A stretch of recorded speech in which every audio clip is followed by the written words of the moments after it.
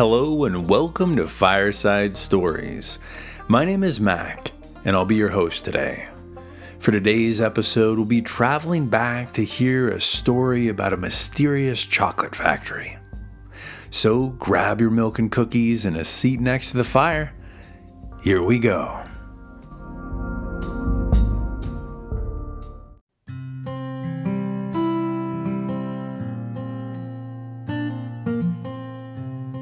Today's story collection comes from Charlie and the Chocolate Factory by Roald Dahl.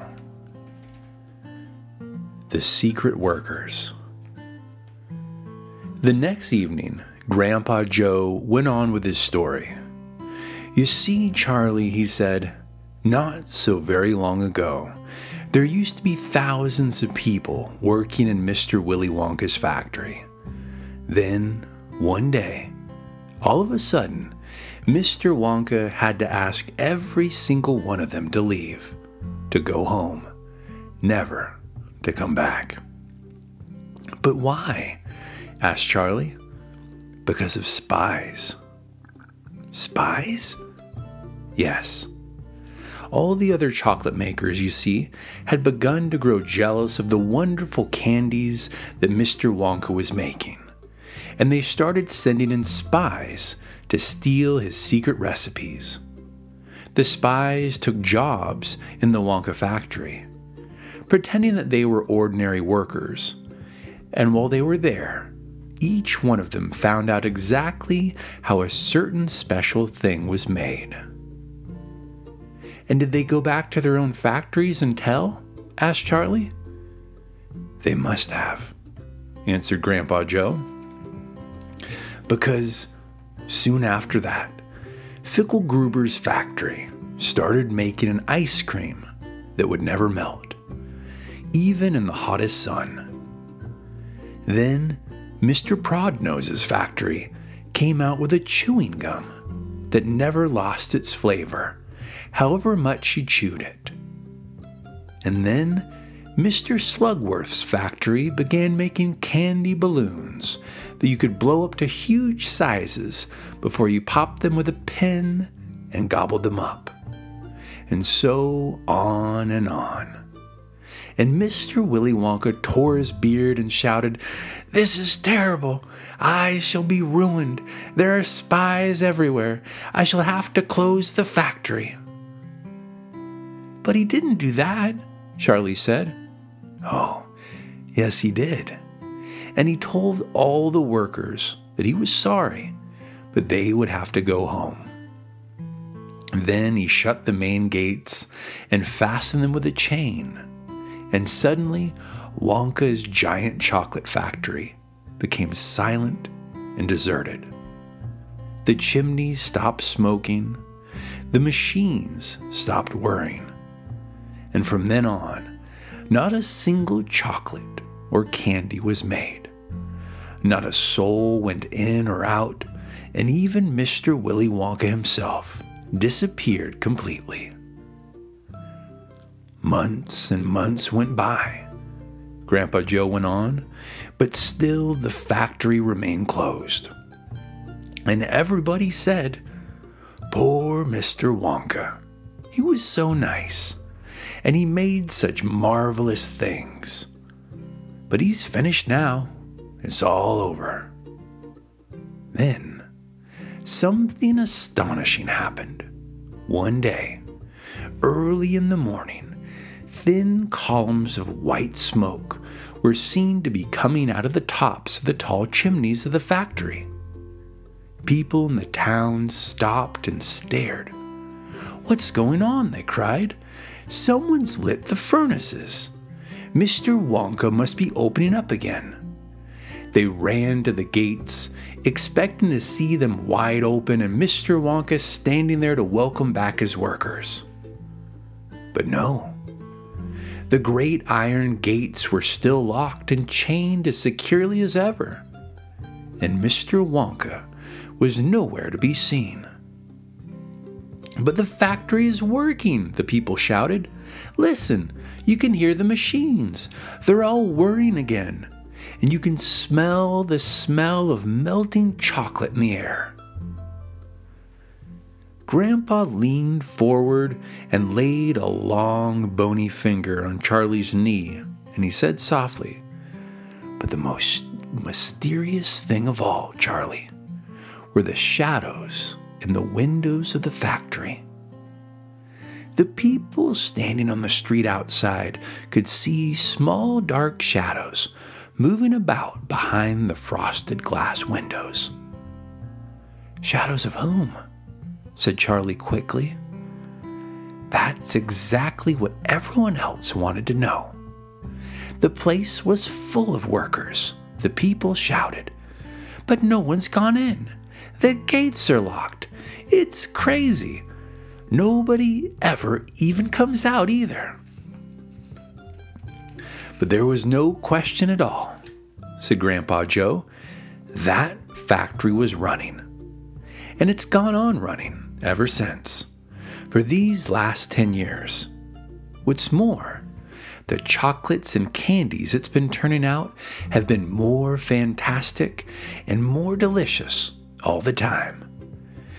And of course now, when Mr. Wonka invents some new and wonderful candy, neither Mr. Fickelgruber, nor Mr. Prodnose, nor Mr. Slugworth, nor anyone else is able to copy it. No spies can go into the factory to find out how it was made." "But Grandpa, who?" cried Charlie. "Who is Mr. Wonka using to do all the work in the factory?" "Nobody knows, Charlie." "But that's absurd. Hasn't someone asked Mr. Wonka?" "Nobody's seen him anymore. He never comes out. And the only thing that comes out of that place are chocolates and candies. They come out through a special trap door in the wall, all packed and addressed, and they're picked up every day by post office trucks." "But Grandpa, what sort of people are they that work in there?" "Ah, my dear boy," said Grandpa Joe, "that is one of the great mysteries of the chocolate-making world. We know only one thing about them. They're very small. The faint shadows that sometimes appear behind the windows, especially late at night when the lights are on, are those of tiny people. People no taller than my knee." "There aren't any such people," Charlie said. Just then, Mr. Bucket, Charlie's father, came into the room. He was home from the toothpaste factory, and he was waving an evening newspaper rather excitedly. "Have you heard the news?" he cried. He held up the paper so that they could see the huge headline. The headline said, "Wonka Factory to be opened at last to lucky few." The golden tickets. "You mean people are actually going to be allowed to go inside the factory?" cried Grandpa Joe. "Read us what it says, quickly." "All right," said Mr. Bucket, smoothing out the newspaper. "Listen. Evening Bulletin. Mr. Willy Wonka, the candy-making genius whom no one has seen for the last 10 years, sent out the following notice today. I, Willy Wonka, have decided to allow 5 children, just 5, mind you, and no more, to visit my factory this year. These lucky 5 will be shown around personally by me, and they will be allowed to see all the secrets and the magic of my factory. Then, at the end of the tour, as a special present, all of them will be given enough chocolates and candies to last them for the rest of their lives. So watch out for the golden tickets. 5 golden tickets have been printed on golden paper, and these 5 golden tickets have been hidden underneath the ordinary wrapping paper of 5 ordinary candy bars. These 5 candy bars may be anywhere, in any shop, in any street, in any town, in any country in the world. Upon any counter where Wonka's candies are sold, and the 5 lucky finders of these 5 golden tickets are the only ones who will be allowed to visit my factory and see what it's like now inside. Good luck to you all, and happy hunting. Signed, Willy Wonka. "The man's dotty," muttered Grandma Josephine. "He's brilliant," cried Grandpa Joe. "He's a magician. Just imagine what will happen now. The whole world will be searching for those tickets. Everyone will be buying Wonka's candy bars in the hope of finding one. He'll sell more than ever before. Oh, how exciting it would be to find one. And all the chocolate and candies that you could eat for the rest of your life, free," said Grandpa George. "Just imagine that." "They'd have to deliver them in a truck," said Grandma Georgina. "It makes me quite ill to think of it," said Grandma Josephine. "Nonsense," cried Grandpa Joe.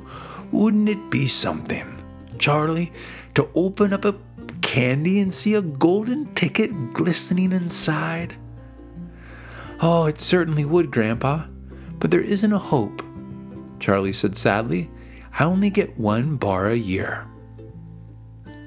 "You never know, darling," said Grandma Georgina. "It's your birthday next week. You have as much of a chance as anyone else." "I'm afraid that simply isn't true," said Grandpa George. "The kids who are going to find the golden tickets are the ones who can afford to buy candy bars every day. Our Charlie gets only 1 a year. There isn't a hope." The first 2 finders. The very next day, the first golden ticket was found. The finder was a boy called Augustus Gloop, and Mr. Bucket's evening paper carried a large picture of him on the front page. The picture showed a 9-year-old boy who was so enormously fat, he looked as though he had been blown up with a powerful pump.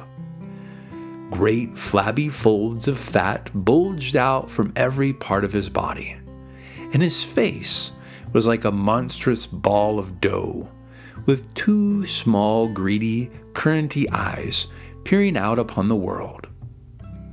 The town in which Augustus Gloop lived, the newspaper said, had gone wild with excitement over their hero. Flags were flying from all the windows, children had been given a holiday from school, and a parade was being organized in honor of their famous youth. "I just knew Augustus would find a golden ticket," his mother had told the newspapermen. "He eats so many candy bars a day that it's almost impossible for him not to find one. Eating is his hobby, you know. That's all he's interested in. But still, it's better than being a hooligan and shooting off zip guns and things like that in his spare time, isn't it? And what I always say is, he wouldn't go on eating like he does unless he needed nourishment, would he? It's all vitamins anyways. What a thrill it would be for him to visit Mr. Wonka's marvelous factory. We're just as proud as can be." "Oh, what a revolting woman," said Grandma Georgina. "And what a repulsive boy," said Grandma Josephine. "Only 4 golden tickets left," said Grandpa George. "I wonder who'll get those." And now the whole country, indeed, the whole world, seemed suddenly to be caught up in a mad candy-buying spree. Everyone searching frantically for those precious remaining tickets. Fully grown women were seen going into sweet shops and buying 10 Wonka candy bars at a time, then tearing off the wrappers on the spot and peering eagerly underneath for a glint of golden paper. Children were taking hammers and smashing their piggy banks and running to the shops with handfuls of money. In one city, a famous gangster robbed a bank of $5,000 and spent the whole lot on candy bars that same afternoon.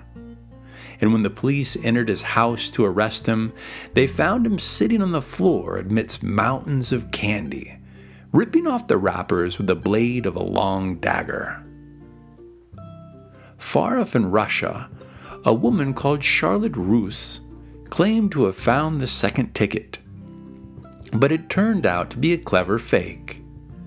In England, the famous scientist Professor Foulbody invented a machine which could tell you at once, without opening the wrapper of a candy bar, whether or not there was a golden ticket hidden underneath it. The machine had a mechanical arm that shot out with tremendous force and grabbed hold of anything that had the slightest bit of gold inside it. And for a moment, it looked like the answer to everything. But unfortunately, while the professor was showing off the machine to the public at the candy counter of a large department store, the mechanical arm shot out and made a grab for the gold filling in the back tooth of a duchess who was standing nearby. There was an ugly scene, and the machine was smashed by the crowd. Suddenly, on the day before Charlie Bucket's birthday, the newspapers announced that the second golden ticket had been found. The lucky person was a small girl called Veruca Salt, who lived with her rich parents in a great city far away. Once again, Mr. Bucket's evening newspaper carried a big picture of the finder. She was sitting between her beaming father and mother in the living room of their house, waving the golden ticket above her head and grinning from ear to ear. Veruca's father, Mr. Salt, had eagerly explained to the newspapermen exactly how the ticket was found. "You see, fellers," he said, "as soon as my little girl told me that she simply had to have one of those golden tickets, I went out into the town and started buying up all the Wonka candy bars I could lay my hands on. Thousands of them I must have bought, hundreds of thousands. Then I had them loaded onto trucks and sent directly to my own factory. I'm in the peanut business, you see, and I've got about 100 women working for me over at my joint, shelling peanuts for roasting and salting. That's what they do all day long, those women. They sit there shelling peanuts. So I says to them, 'Okay, girls,' I says, 'from now on you can stop shelling peanuts and start shelling wrappers off these candy bars instead.' And they did. I had every worker in that place yanking the paper off those bars of chocolate full speed from morning till night. But 3 days went by and we had no luck. Oh, it was terrible. My little Veruca got more and more upset each day. And every time I went home, she would scream at me, 'Where's my golden ticket? I want my golden ticket.' And she would lie there for hours on the floor, kicking and yelling in the most disturbing way. Well, sir, I just hated to see my little girl feeling unhappy like that. So I vowed I would keep up the search until I got her what she wanted. Then, suddenly on the evening of the 4th day, one of my women workers yelled, 'I got it! A golden ticket!' And I said, 'Give it to me quick.' And she did, and I rushed it home and gave it to my little darling Veruca. And now she's all smiles, and we'll have a happy home again." "That's even worse than the fat boy," said Grandma Josephine. "She needs a good spanking," said Grandma Georgina. "I don't think the girl's father played it quite fair, Grandpa. Do you?" Charlie murmured. "He spoils her," Grandpa Joe said, "and there's no good that ever comes from spoiling a child like that, Charlie. You mark my words." "Come to bed, my darling," said Charlie's mother. "Tomorrow's your birthday, don't forget that. So I expect you'll be up early to open your present." "A Wonka candy bar," cried Charlie. "It's a Wonka candy bar, isn't it?" "Yes, my love. His mother said, "Of course it is." "Oh, wouldn't it be wonderful if I found the third golden ticket inside it?" Charlie said. "Bring it in here when you get it," Grandpa Joe said. "Then we can all watch you take off the wrapper."